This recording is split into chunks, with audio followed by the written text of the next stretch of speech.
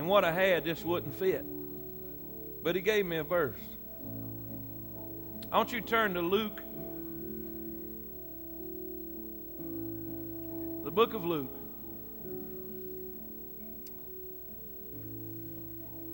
Chapter 15.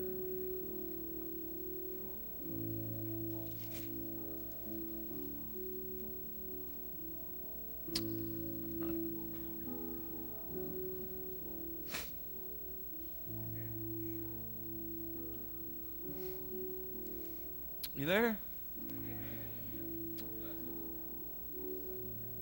It said, then drew near unto him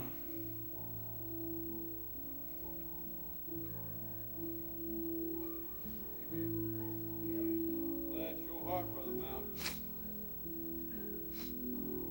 Satan hates this morning. Then drew unto him all the publicans and what?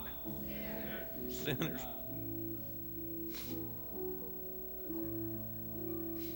For to hear him. And the Pharisees, and there's a pile of them around today. The Pharisees and the scribes, they murmured, saying, this man. Oh, thank you, Lord. Praise the Lord.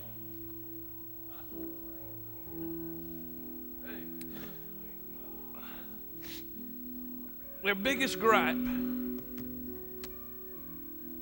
their biggest complaint was not that he was a hellraiser. It wasn't that he caused, commotion and riots in the street. It wasn't because he was a thief. It wasn't because he was a murderer. It wasn't because he caused trouble everywhere he went. Their biggest problem with him, their biggest complaint, their biggest criticism, just like most Pharisees today and legalistic crowd today, this man, he receiveth sinners. He receiveth sinners. I looked that word up. The word has a threefold meaning. The word receiveth. How many of y'all know you was a sinner when he found you? This is what they had a problem with. The first part of that word receiveth means to allow.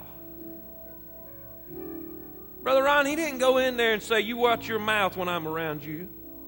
He didn't go in there and he didn't try to fix their dress. He didn't go with wherever they was and try to, straighten them out and make them Baptists before they even knew who he was. There's way too many people more proud of being Baptists than they are saved. Come on, Brother Malcolm. The word means to allow. He just let them. He just let them be what they was. To allow. And then the word means to accept. Accept. Well, bless God, we can't condone. I didn't say condone anything. I can accept somebody I don't agree with. You can go ahead and say, man, I'm right there too. I don't have to condone anything. I don't have to condone a behavior. I don't have to, but I can love that person just like Jesus loved him. He just allowed them to be what they are. And he accepted them. Oh, what a Savior. Oh, what a Savior. You know what I love about this place? There's no requirements on the door. I was talking to a group the other day that they went to a camp meeting that said, ladies, if you're wearing such and such, you're not. I don't find that anywhere in the book. That's why they flocked to it. It says, straightway gathered together many publicans and sinners. And the Bible said he receiveth them. You said that word had three meanings. It did. What was the first one? It meant to allow. It meant to allow. Then it meant to what? Accept. But this is the greatest one. It means to await. To await. Not waiting as wasting time. Not waiting, just letting the time pass by. The word await means with anticipation. Because Jesus knew if they were in His presence for a little while, they wasn't going to leave like they come.